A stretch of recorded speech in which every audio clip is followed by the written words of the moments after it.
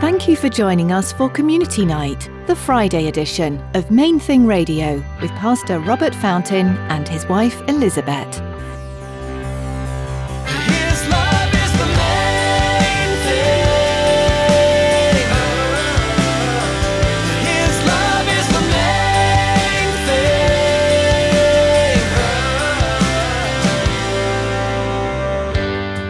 One does not abide in me, he is cast out as a branch and is withered, and they gather them and throw them into the fire, and they are burned. So the first thing about understanding when God prunes us is that it's the fruit-bearing branches that are pruned. The dead ones are cast into the fire. It's those that are already fruitful, and that should eliminate a lot of the, well, why me? Because you're fruit-bearing. It's a complement, opposite of what we expect. It's because we're bearing fruit that he's pruning it. When you feel the cutting away by God of some things in your life, it hurts, and you may feel bitter and angry at the punishment. Yet Elizabeth will explain today that God only prunes fruit-bearing believers. He will cut away things that are stunting your spiritual health. He desires all believers to mature and live the life that's best for you. Now let's join Pastor Robert and Elizabeth for Community Night on Main Thing Radio as they continue their message, Pruning. His love is the main thing.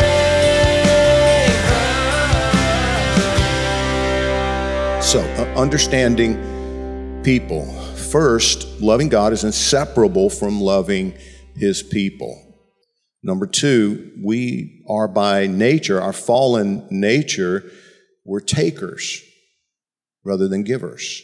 And then third, we naturally take the path of least resistance. We like the easy way, and God didn't make us that way. It's something that the curse did to us. It's the fall that makes us that way. We were designed by God to enjoy hard work, not to indulge laziness. But our fallen nature focuses more on the desire for leisure and luxury than on the eventual rewards of diligence. Genesis 2:15 says, "Then the Lord God took the man and put him in the Garden of Eden to tend and keep it." That was and is God's plan for humanity. That's not something that has changed. But there was no stress in the beginning. That's the thing that we sometimes fail to understand. Yes, there was hard work, but there was no stress in the hard work. It was the kind of pleasure that I see glimpses of in my daddy's face. My dad's 88 years old, still loves working out in the garden. He spends hours working out in his little garden, and I honestly don't know which he loves more, the actual work of tending and keeping the garden or the satisfaction of the harvest and bringing in all the vegetables and all of that kind of thing. And his dad loves gardening. It's so beautiful to watch him out there. But even for him, their frustrations, even the best days in the best garden are tainted by the curse, And it's because, that happened in Genesis 3, verses 17 through 19, and it matters when we talk about pruning.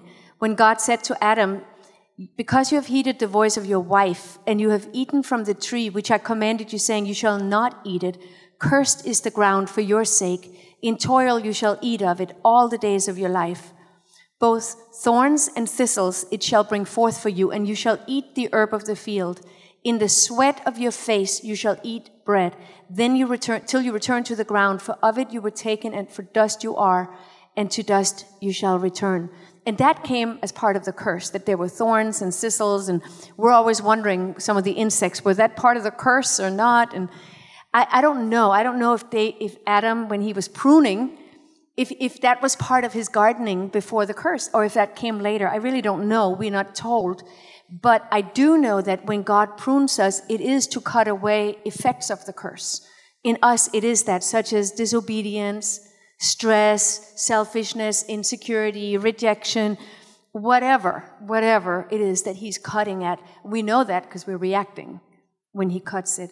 And that brings us then to really the main focus in John 15, where Jesus says, I am the true vine, and my Father is the vine dresser. Every branch in me that does not bear fruit, he takes away. Every branch that bears fruit, he prunes, that it may bear more fruit. You are already clean because of the word which I have spoken to you. Abide in me as I in you.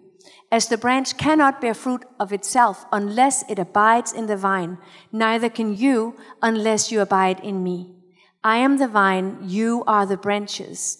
He who abides in me and I in him bears much fruit. For without me you can do nothing. If anyone does not abide in me, he is cast out as a branch and is withered, and they gather them and throw them into the fire, and they are burned. So the first thing about understanding when God prunes us is that it's the fruit-bearing branches that are pruned. The dead ones are cast into the fire. It's those that are already fruitful. And that should eliminate a lot of the, why me? Because you're fruit-bearing. It's a complement, opposite of what we expect. It's because we're bearing fruit that he's pruning it. So Beth Moore, one of my favorite authors, she wrote a book called Chasing Vines. The whole book is about John 15. And I'll just quote some of what she says about it because she researched it. But she says, growing can look a lot like shrinking. Sometimes you may not have the faintest clue God is busily making you more productive because what seems far clearer is that he's intent on killing you.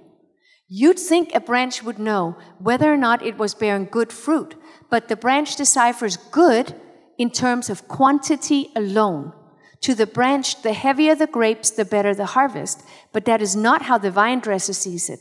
The vine dresser has a name for dealing with the discrepancy between quality and quantity. And I think that's worth repeating. The discrepancy between quantity and quality is pruning.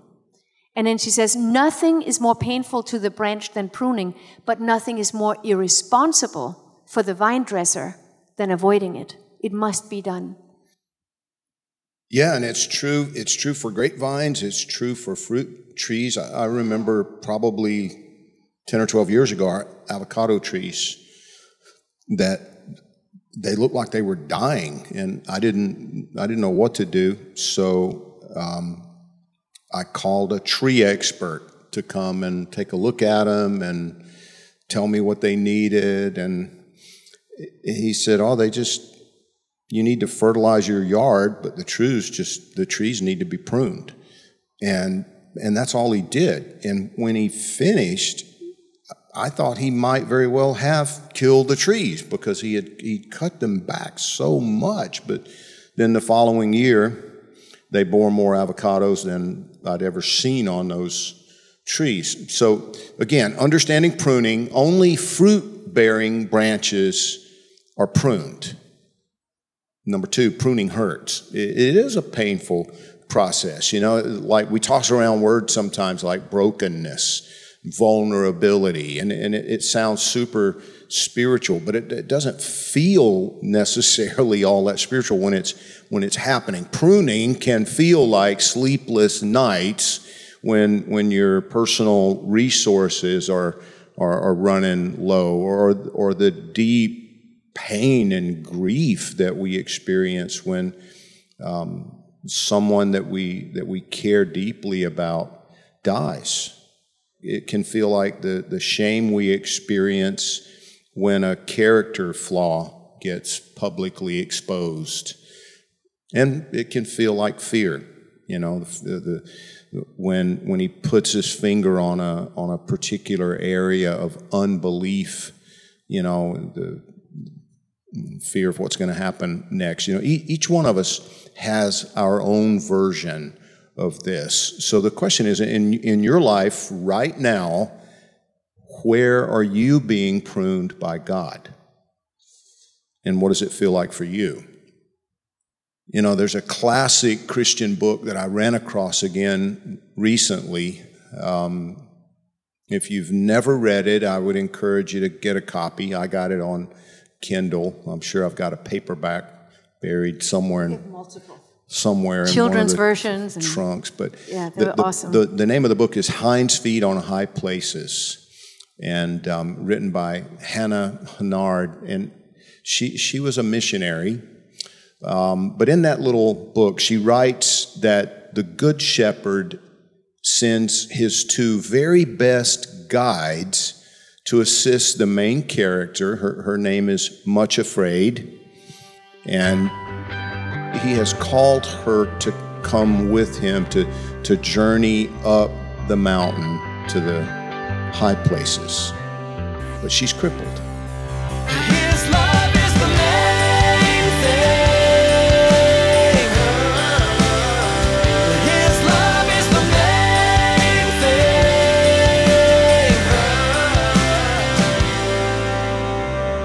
That's all we have time for today on Community Night, the Friday edition of Main Thing Radio. We're so glad you joined us, and we hope you'll be back next Friday at this same time. Each time you tune in, you'll hear from God's Word, learn what His heart is for you and your brothers and sisters in Christ, and how you can put His love into practice in your community. You'll hear from Pastor Robert and Elizabeth and other exciting guest speakers as we navigate the reality of the church in this modern world. If you'd like to listen to additional Community Night teachings, visit mainthingradio.com today. You'll find our archive of these messages, as well as the Monday through Thursday verse-by-verse teachings from Pastor Robert. You'll also be able to connect with us on Twitter, Facebook, and Instagram. Do you live in Miami Beach? If so, we'd love to see you this Sunday at Calvary, Miami Beach. Join us at 9 a.m., 11 a.m., or at 1 p.m. for worship and Bible study with Pastor Robert. We're also live streaming all of our services on our church website and Facebook Live. Find out more at mainthingradio.com. Just click on About to find a link to the church website. That's all for today. Thanks for joining us for the Friday edition of Main Thing Radio.